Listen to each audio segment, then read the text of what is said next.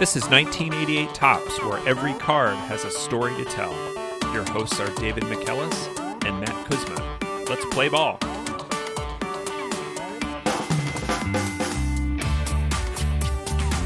Welcome back to 1988 Topps. David, what's our card for this week? Our card this week is card number 641, Rick Honeycutt, pitcher for the Oakland Athletics, allegedly. We will get to Rick in just a moment, but first we do have some follow-up from previous episode. We got a very nice email from Andrew, friend of the show and the artist formerly known as @PaintedCap. He had a couple notes about the Keith Hernandez episode we wanted to make sure we shared with everyone. First, that Keith would have been coached by John Nochi, father of Paul Nochi, who we covered in card number 542, when he was at the College of San Mateo.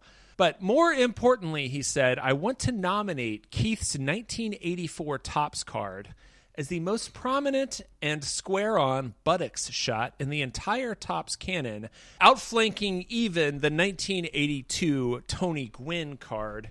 David, I'm pulling up the 1984 Keith Hernandez Topps card onto the Jumbotron right here. I mean, this is practically indecent. This is you can see half of Keith Hernandez's face, but full on his butt. We often question the number of takes that a photographer did at any given photo shoot for some of these cards. They must have had nothing better for Keith Hernandez than this. This barely even qualifies as a Keith Hernandez card. It 100% qualifies as a Keith Hernandez's butt shot. Did this photographer take this one picture and say, all right, we got it in one? I mean, I guess they figured that because the lower left-hand corner of every card has a headshot in it, that they just didn't need to have his face in the action shot above. But I think that's a pretty bad assumption. I have heard from other fans of the show who wish to remain anonymous that during the 80s, Keith Hernandez was a major heartthrob. Perhaps the Topps Corporation was just recognizing that they needed to show as many of Keith Hernandez's assets as possible to keep fans interested. Whatever sells. I don't know what he's doing. It almost looks like he's watching a foul ball. He's still kind of hunched over after taking a swing. Maybe he was off balance, and it has gone into foul territory on the left-hand side, so he's looking over his left shoulder into the sun. It's not a good picture in any way. But then again, the front of his 1988 Topps card wasn't a good shot either. So, yes, he looked like Groucho Marx. A guy who's so photogenic in general, somehow the Topps Corporation found the two worst possible pictures of Keith Hernandez to highlight on their premium set of baseball cards. This picture was just for Elaine, and a little bit for Jerry as well. Indeed. Well, thank you, Andrew, for sending that. We have no argument with your nomination here. However, listeners, if you have other candidates that you would like to submit for best/worst butt shot in baseball card history, why don't you email it to us? We're at 1988topspodcast@gmail.com. Now let's go to this week's card and Rick Honeycutt. And why are we talking about Rick today? We have mentioned research assistant Curtis in the past. He's been a great help over the last few months, helping us out with a lot of our research for some of these episodes. And Curtis took this one on as a labor of love, perhaps because of a familial relation. He shares a last name with Rick. And so Curtis suggested that 2024 could be the year of Honeycutt, and we hope for his sake that that is the case. And we're starting off 2024 with the Rick Honeycutt episode. I don't think that they are actually closely related, Curtis and Rick, but maybe somewhere along the many rungs of that family tree, Curtis and Rick branched off. And so we're starting the year off with Rick and his weird painted cap.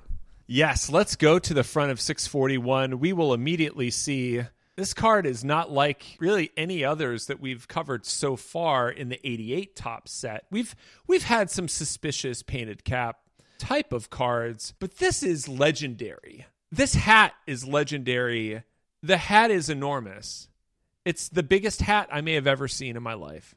Yes, that is a huge hat. We should go to Andrew because @PaintedCap, the legendary Twitter account, did cover this card back in 2020.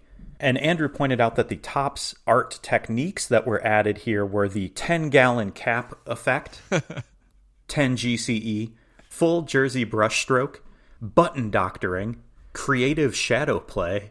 And Andrew also noted that the full jersey brushstroke does not do justice to the ridiculousness of this jersey. He said he believes Vermeer himself would have been proud of how that was developed. But this hat is huge. It's as big as his face, almost, from top to bottom. I think that we do have to give the artist here some credit, because if you do a quick Google search of Rick Honeycutt hat, every picture of him, he has the most ridiculous dad hat you've ever seen. Like, he had to have specially made hats that just go straight up. I have one from 2016 when he was coaching the Dodgers. Look how big this hat is. It is bigger than his head. Yeah, what is going on? I mean, maybe this is... All right, so maybe this was just the style he wore, which was... And so they really had to paint it all to cover up that giant hat. Does he have a giant head? What is happening in there? He has a lot of hair, and in the 80s he did have a lot of hair. He still does have a great head of hair. So maybe he needs to hide it, but... I don't know. I've had a lot of hair in the past. It wasn't, I guess, that voluminous. Like, this is bigger than Oscar Gamble's had, and he famously had a very voluminous hairdo. Yeah, it's a shocking hat. The shirt, as Andrew noted, it does look like a painting. It looks like an impressionist painting of what a shirt might look like if it was made of molten metal that was flowing. There's a flow to this that is not present in any mere fabric on earth. It feels like it's Valerian steel or something. They maybe tried to make it look like a sweater or silk, but this is also not really the color that the Oakland Athletics used in their gray uniforms. The writing across the front is very high up, like close to the top button. So if this was a real picture, you would just have a totally empty midsection. Yeah, like the letters go all the way up to his sternum and above. And that top button is so obviously fake. It is not even close. It's not even close to real. They maybe gave him either some sick traps, or they made him look like the Michelin Man. He looks very puffy up around his shoulders and neck region. It's a puffy shirt. Yeah, no, I think you're right. The first one, his traps are just enormous from trying to keep that hat balanced on his head correctly. Well, it's a beautiful card in its own way. And let's go to the back of 641, and we have Rick Honeycutt, pitcher, 6'1", 191, left-handed thrower and batter, drafted by the Pirates in the 17th round of 1976, born June 29th, 1954 in Chattanooga, Tennessee, with a home in La Habra Heights, California. His full name is Frederick Wayne Honeycutt, and his nickname on Baseball Reference is Honey. That's not a very clever nickname. I imagine now he could be the Honey Badger. And oh, yeah. Based on later incidents in his career, he might be the Honey Cutter. But we'll get to that a little bit later. That name, Honeycutt, we talked about research assistant Curtis, and he sent us some information about the last name. The Honeycutt family story goes back to England in a place called Honeycutt, the name of which is derived from the words honey and cottage, which sounds nice, like a sugar shack. Yeah. The Honeycutt name first showed up in the Domesday Book, written in 1086. It tells us that a Norman noble named William was in charge of Honeycutt back then. William Honeycutt crossed the Atlantic in 1635 on the Assurance and settled in Virginia, making him the first recorded Honeycutt in America. And William is research assistant Curtis's 11th great-grandfather. Not sure if Rick shares that patrilineage. The last name took on several spelling changes, resulting in several variations on Honeycutt. Other famous Honeycutts, other than Curtis: Olympic fencer Francis Honeycutt, director of NASA's Kennedy Space Center J.F. Honeycutt, founder of the messenger bag company Timbuktu, Rob. Also B.J. Honeycutt from MASH, spelled slightly different. And there is an asteroid, 5536 Honeycutt, named for Kent Honeycutt, faculty at Indiana University who made contributions to our understanding of accretion disks, cataclysmic variables, and cool stars. As we all know, cool stars like Rick Honeycutt. Rick was born in Chattanooga. Some famous folks associated with Chattanooga. I know we have some wrestling fans out there. Terry Ray Gordy, WWF, WCW, ECW wrestler in the 80s and 90s, who appeared as the Executioner and teamed up with Mankind. They're managed by Paul Bearer and feuded with The Undertaker. He also had a son named Terry Jr., who appeared in WWE as Jesse and Slam Master Jay. Other famous Chattanoogans or Chattanoogans, people associated with the city: Samuel L. Jackson, Gomer Pyle, /singer of Back Home Again in Indiana, Jim Nabors, NFL players Terrell Owens and the Minister of Defense, Reggie White. Ted Turner went to boarding school there, and Ursher spent most of his childhood in Chattanooga before heading off to Atlanta. The famous song, The Chattanooga Choo-Choo, was made famous by Glenn Miller and his orchestra, and that was featured in the film Sun Valley Serenade.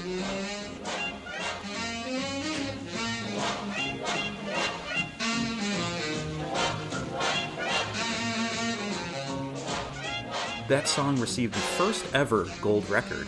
Back before those were a industry given out award, they were given out by the different record labels. RCA Victor gave out that gold record, the first ever one, for Chattanooga Choo Choo, sold 1.2 million copies. While Rick was born in Chattanooga, he grew up in Fort Oglethorpe, Georgia. I'm going to admit that I am bad at Southern geography, because when I saw that he grew up in Georgia, I was like, but he was born in Chattanooga. He moved a long distance, but he actually moved about 10 miles, because Chattanooga is right on the border with Georgia and Tennessee. Rick attended Lakeview High School and played football, baseball, and basketball. After 1973, that school was known as Lakeview Fort Oglethorpe and is referred to as LFO, which is different than those guys who like girls who wear Abercrombie and Fitch, and those were the light, funky ones. They were not named after Lakeview Fort Oglethorpe High School. But Summer Girls sold 1.3 million copies, so take that, Glenn Miller. Actual alums of LFO: American Idol runner-up Lauren Elena and singer Kane Brown. While at Lakeview, Rick was highly regarded as a football player. He got some college interest, but his baseball coach told him, "You should stick with baseball. You have a better chance of making it as a pro." And he led his team to back-to-back state titles as a junior and senior. And after his senior year, he was drafted in the 14th round by Baltimore, just a few picks after Len Cicada, but neither of them signed in that draft. While Rick was recruited to play baseball, a couple of his friends were recruited to play football, so he decided to follow along with them to the University of Tennessee. Wild as a mink, sweet as soda pop, Rocky Top, Tennessee, as we discussed in the Mike Smithson episode.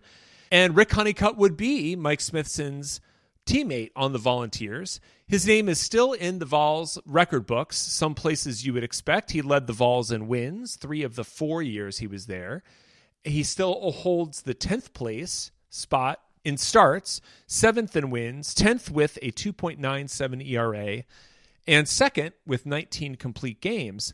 But he also shows up on the career batting average list, 5th with a 376 average. Rick played first base along with pitching, and as a senior, he led the SEC with a 404 average, 17 doubles, 57 RBIs. He hit 10 homers, and while on the mound, he went 8-2 with a 2.88 ERA, tying Mike Smithson for the team lead with 8 wins. That's a very good senior season.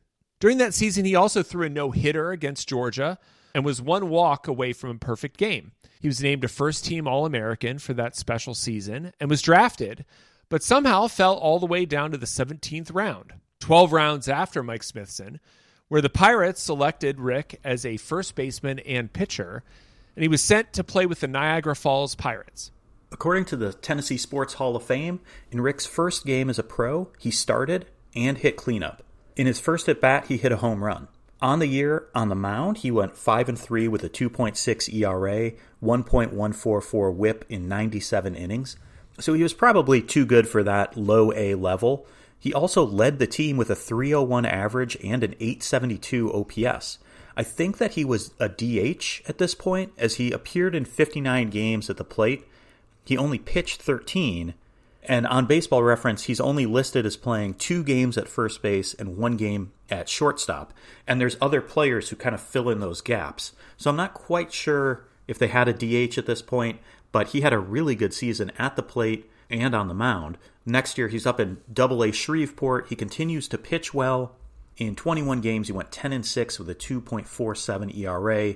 He only appeared in 39 games at the plate, but hit a respectable 268 in 56 at-bats. And then in late August, Rick was a player to be named later.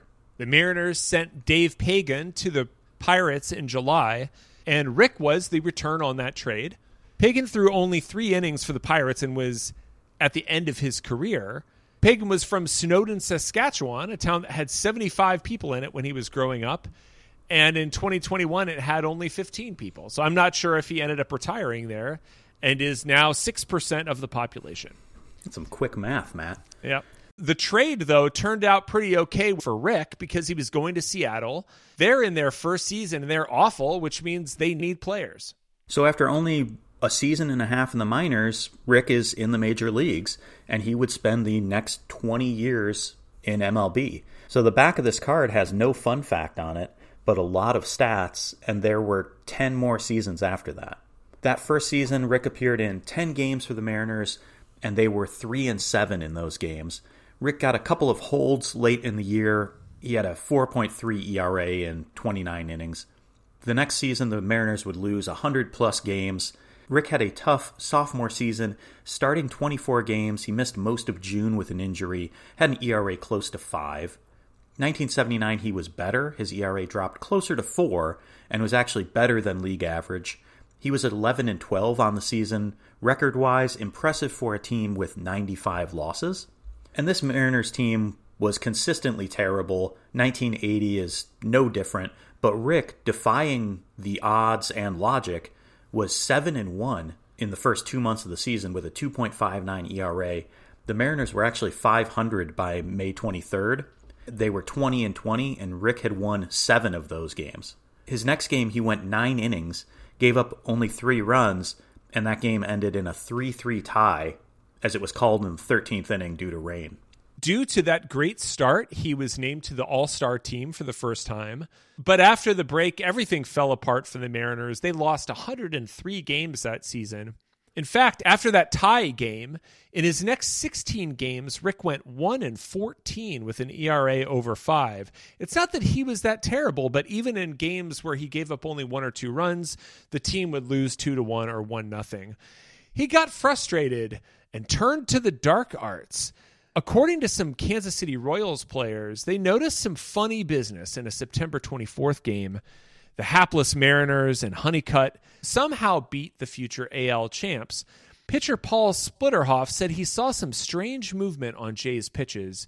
And 6 days later, when Rick faced the Royals again, there was even more murmuring. Jamie Quirk of the Royals said, "We knew exactly what he was doing. We just didn't know how he was doing it.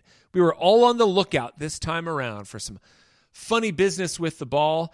Early in the game, George Brett asked the umpire, Bill Kunkel, a former Yankees pitcher, to check the ball, but nothing was out of the ordinary. Later in the game, after Brett drove in Willie Wilson, Wilson asked Kunkel to check again. Kunkel went to the mound and discovered a thumbtack taped to Rick's finger on his glove hand. I'm confused about the logistics of this. If he had the thumbtack taped to his finger and then put his finger into his glove, I guess is how this would work. It seems very strange and like it would be noticed as soon as you took your glove off. So I guess he just wasn't taking his glove off. And for good reason, because at some point in the game, he also forgot that it was on his hand, went to wipe his face, and cut himself with the thumbtack. So that is so dumb. I mean, Rick claimed that he had been struggling. He'd never done this. This never happens. Never happened before. He just happened to walk past a bulletin board. He saw a thumbtack, thought, maybe I should try something different. And when you go 1-14 in 16 starts, maybe you should think about making some changes. I don't know if this was the right way to do it. To add a punishment beyond that embarrassing injury, he was ejected, suspended for 10 games, and fined $250, which I didn't do the math on what percentage of his salary that was. Doesn't seem like much, but this is a pretty funny way to cheat, I gotta say. And Mariners fans certainly found it amusing. And some fans who called themselves the Thumbtack Brigade sent a $50 bill to help Rick pay his fine. This was the only time that he was caught, but definitely a memorable moment.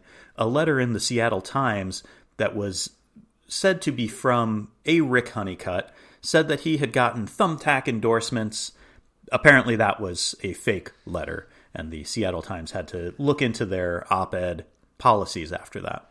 I think we'll just stick a pin in that one, and we'll come back to it later. In December, the Mariners made a big trade, 11 players.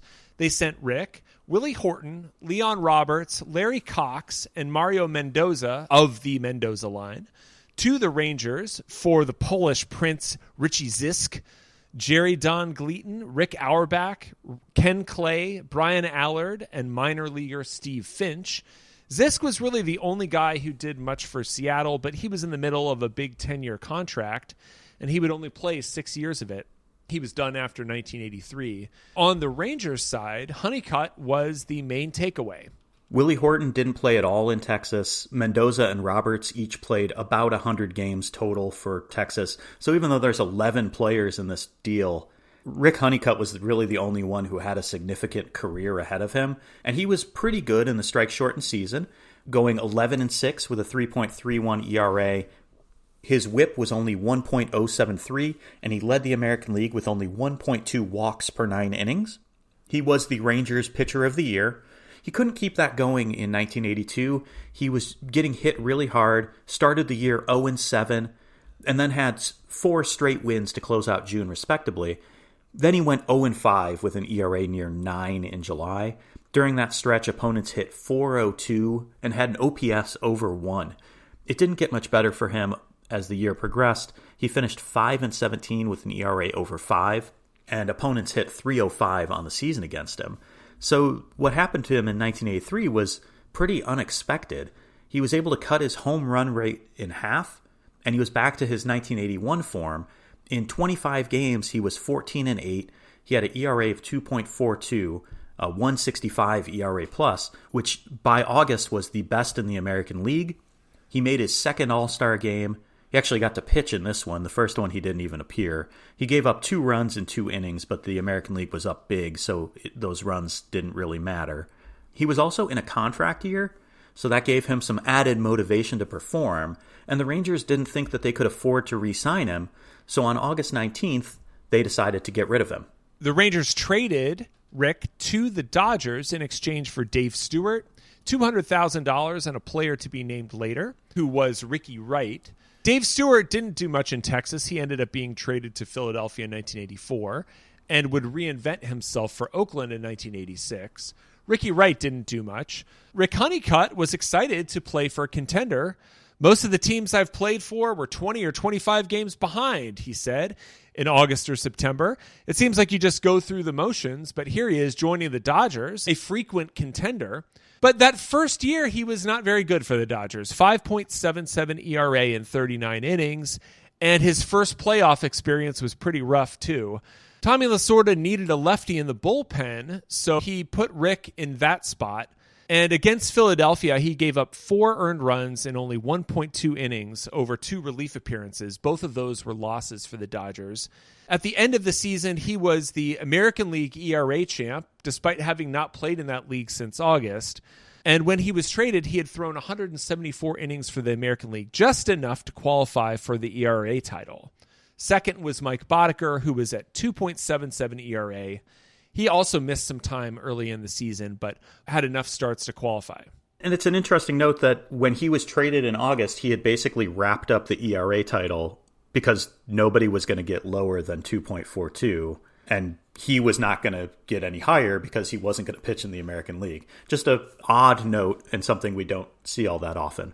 After that season, Rick had some shoulder pain. He visited the famous Frank Jobe, who gave him medication to help clear up that pain, and he signed a $3.75 million deal for the next 5 years.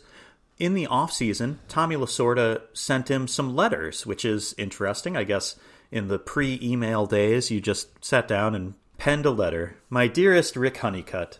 And Lasorda told him that he wanted to assure him that he had a spot in the rotation unless somebody takes it away. And Rick said, I'm no dummy. I knew I had to prove myself. Rick also really appreciated Tommy Lasorda and said that Tommy really did look out for him. But that little message told Rick he had to work in going into 1984. According to a 1984 New York Times article, it said that Rick was, quote, sharp again. A fun little cutting pun. He came out of spring training confident that after getting advice from Dodgers pitching legends like Sandy Koufax and longtime pitching coach Ron Peranowski, and he said he was amazed to learn things nearly a decade into his pro career that he had never heard before. He'd always been told about different grips, but the Dodgers taught him about using his legs, keeping a solid foundation, and using the rubber properly. And he ended up starting fast and was named NL Player of the Month for April. By late May of 1984, he was 6-1 with a 1.77 ERA. That included a rain-shortened one-hitter against the Padres. He fell back to earth and lost a few games, but he ended up with his second-best season as a starter, 10-9, but 4 of those losses were games he gave up only 1 or 2 runs.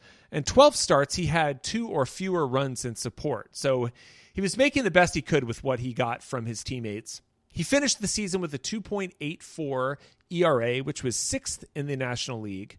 The Dodgers, however, were just under 500, despite a good pitching staff that included Fernando Valenzuela, rookie Oral Hershiser, Bob Welch, all guys who would win a Cy Young at some point. But the hitting just wasn't there. 1985, that pitching staff would pitch as expected, with those 3 guys all having outstanding seasons. The other 2 starters were Rick and Jerry Royce. Rick started 25 games and appeared out of the bullpen in 6 more, and he was right around league average, a 101 ERA plus, 8-12 record. Again, took some tough losses and no decisions in games where he pitched well. But the Dodgers won 95 games, and Rick again was in the playoffs. With the Dodgers up 2-0 in the NLCS, Rick came in Game 3 in the 3rd inning, got out of a bases-loaded jam, pitched a scoreless 4th, and then the Dodgers would lose that game 4-2. In Game 4, he was credited with 0 innings and 2 earned runs. He came on with runners at first and third and 2 outs, down 4-0. He allowed 3 more runs to score without recording an out. Another difficult playoff experience for him. The Dodgers would lose that game 12-2 to draw the series even, and the Cardinals would win the NLCS in 6 games. 2 earned runs in 0 innings is an undefined ERA. This will not be the last playoff experience where Rick had an infinite ERA in certain games. 1986 was a down year for the Dodgers in general and for all of the Dodgers starters. Welch, Valenzuela, and Hershiser all fell back to around league average ERA plus. They had all been over 140 in 1985. Rick Honeycutt's now 32 years old and looked like an average back-of-the-rotation option. He was 11-9 with a 105 ERA plus. Not bad, but up and down. In 1987, he wasn't terrible, but with offense up league-wide, it looks a lot worse. His ERA jumped a whole point from 3.32 to 4.59 in 27 games for the Dodgers. Through his first 9 starts, his record was only 2-4, but he had a 1.82 ERA, including a shutout. But then, but a good streak is always followed by a bad streak. May 18th through the end of August, in 21 games, his ERA was closer to 6, and he was 0-11. And then on August 29th, he was traded by the Dodgers to the A's in exchange for a player to be named later. That player would be former 2-time number 1 overall pick Tim Belcher. Rick's season ended inauspiciously for the A's. He made a few starts and had an ERA over 5. The A's were 500, but were on the rise. But at this point, Rick is entering the second stage of his career. And after 1987, he never started another game. He ends up as the setup man for Dennis Eckersley. The A's turn former starter Eck into a 1-inning reliever, turn former starter Rick Honeycutt into a left-handed setup man, and he was really good in that role. In 1988, the A's made a huge step forward, winning 104 games. Rick was good in his new role in 55 games. He got 7 saves, had a 110 ERA plus, and 18 holds. And he was much more successful in the playoffs for Oakland in 1988 than in his previous stints. In 3 appearances in the ALCS, he gave up 0 earned runs over 2 innings. And the A's would ultimately lose the World Series, but Rick was perfect in the 3.1 innings he pitched over 3 games, earning a win in Game 3 when he held the game tied 1-1, allowing Mark McGwire to hit a walk-off home run in the 9th. The A's would repeat as AL West champs in 89 and 90, and over those 2 seasons, Rick was one of the best lefty relievers in baseball. There were 32 lefty relievers who threw more than 75 games combined in 1989 and 90. Rick had the second best ERA plus after Randy Myers, a 1.48 ERA plus over those 2 seasons. Combined, he pitched 127 games, had 19 saves, 49 holds, a combined whip of 1.071. Opponents hit 207 and 204 against him in those 2 seasons, and he served as a great 1-2 punch with Eck, who saved 81 games in those 2 AL West champ seasons. Rick pitched in the playoffs and World Series both seasons, 1989-1990. In the 1989 ALCS, games 2 and 3, he gave up runs without recording an out. So, again, infinite, undefined, break your calculator ERAs. In Game 4, he got some outs before giving up 3 runs, lowering it to an ERA of 32.4. Not great, but thankfully for him, the A's beat the Blue Jays in 5 games. And in the World Series, Rick pitched scoreless innings in Game 2 and 3. Gave up a couple runs in Game 4, but the A's had a cushion and won 9-6 to secure the sweep, and Rick won a World Series ring.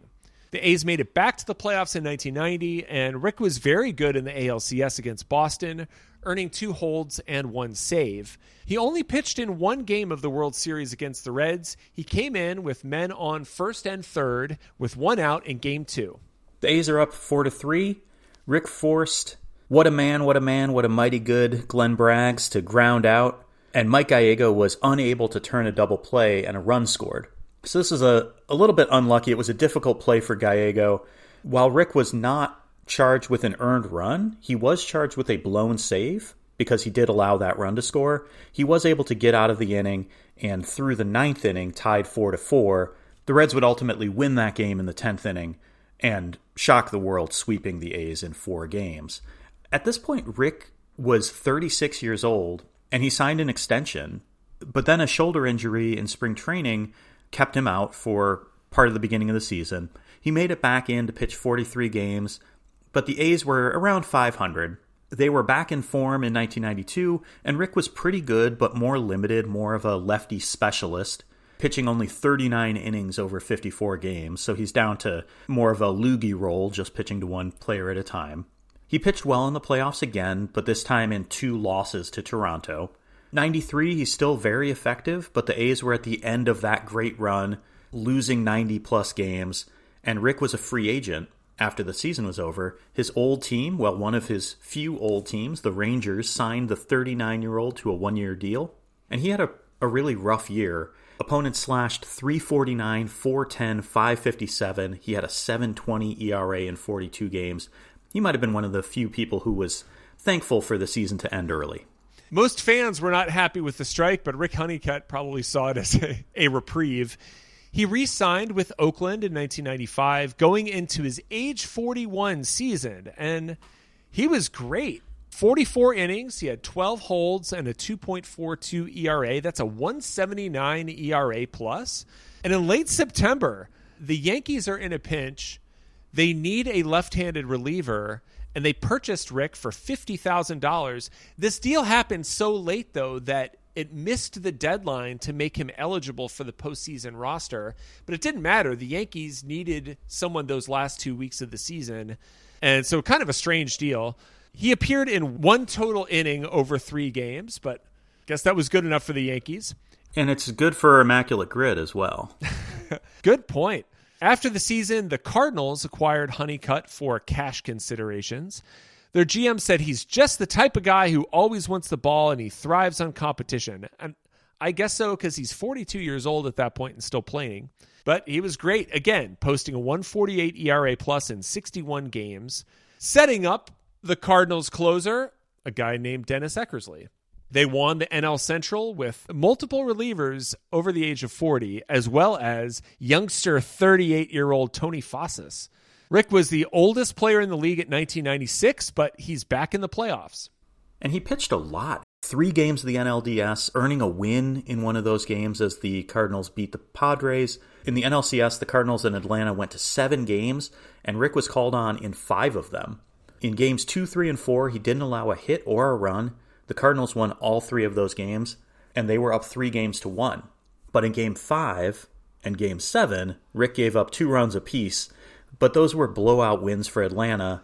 And so Rick came into the game already down in both of those games, and those losses sent the Braves to the World Series. The Cardinals had a team option to bring Rick back in 1997 for $500,000, and they exercised it to keep him around. Rick had earned $350,000 as his base salary in 1996 and $250,000 in performance bonuses, and now gets another $500,000 just to get signed for 1997 at age 43. He's the oldest player in the major leagues, but due to an elbow injury, he only appeared in 2 games, so he decided to retire. And closing the book on Rick Honeycutt, 21 seasons in the major leagues for 6 different teams, a record of 109 wins and 143 losses.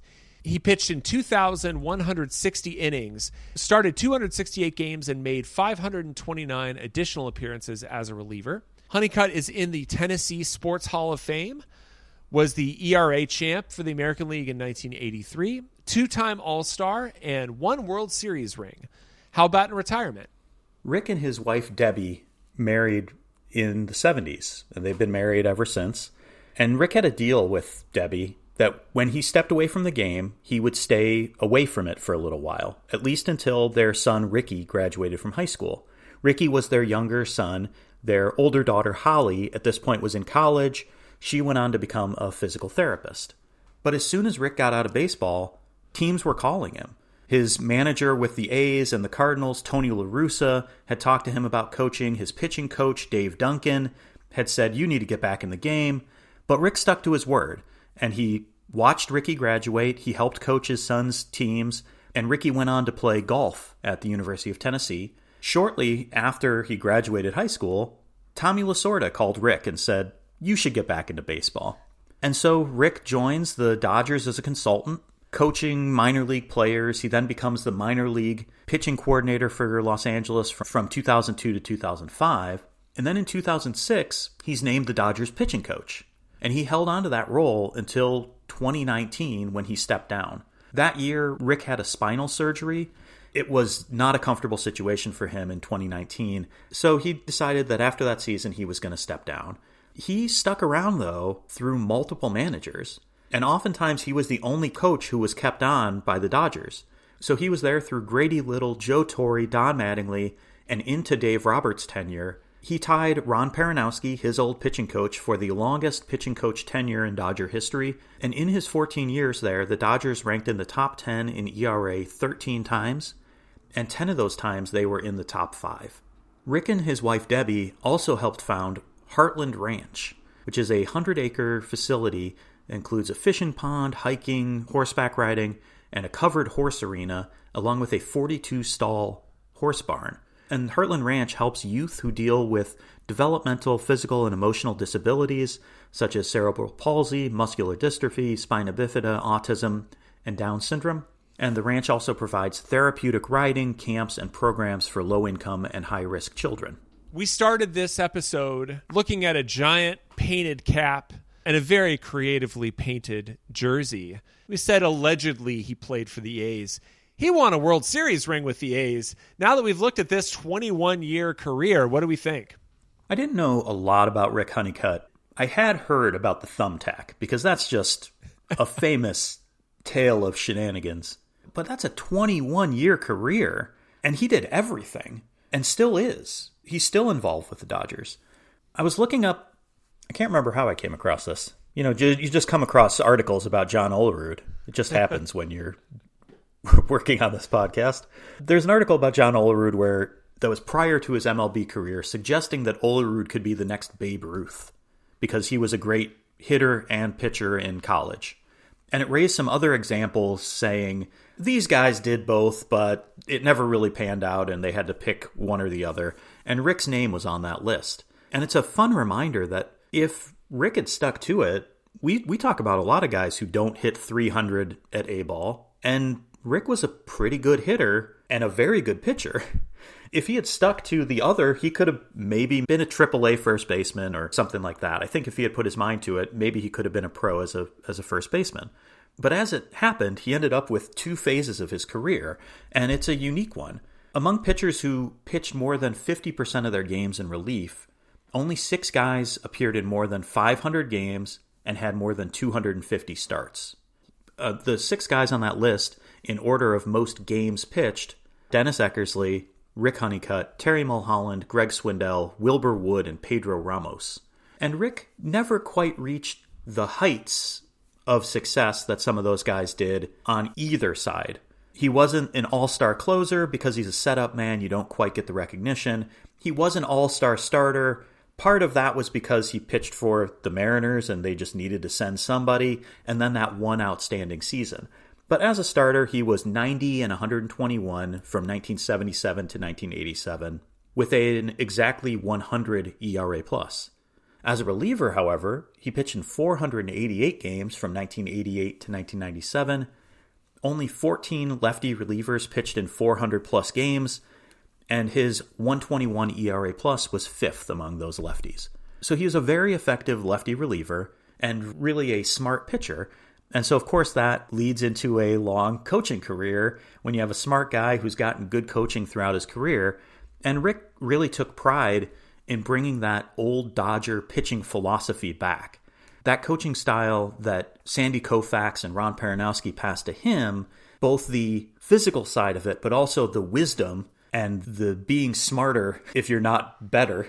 Rick, by the time he's 40, is not necessarily the most physically gifted athlete, but at this point he's got some wisdom on his side.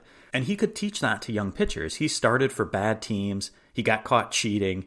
He's a starter and a reliever for good teams. He pitched in multiple World Series and an All-Star game. He can talk to any pitcher. He did it all. He can even think from the mind of a pretty good hitter, a 300 hitter at one point. Specifically, Clayton Kershaw praised Rick.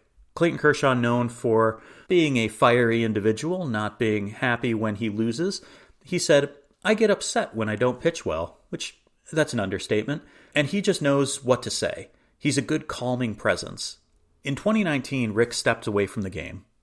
Sort of. He stayed on as a special assistant for the Dodgers, and he helped lay the groundwork that was the foundation for the Dodgers' 2020 World Series victory.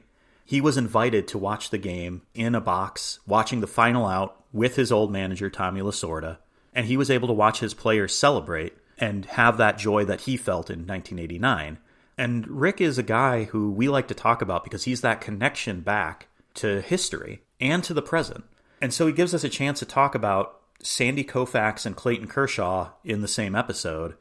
And he's a guy who can connect those two legends from the past and to today. And he had a really great career and also a therapeutic horse farm. Thank you very much, David, for the story. And thank you, Curtis, too, for the deep research into the Honeycutt family tree. We appreciate that very much. And thank you to you at home. If you're sporting a 10-gallon hat, we'd love to see a picture of it. You can find us on socials at 1988 Tops Podcast. Thanks a lot, and we'll see you next week.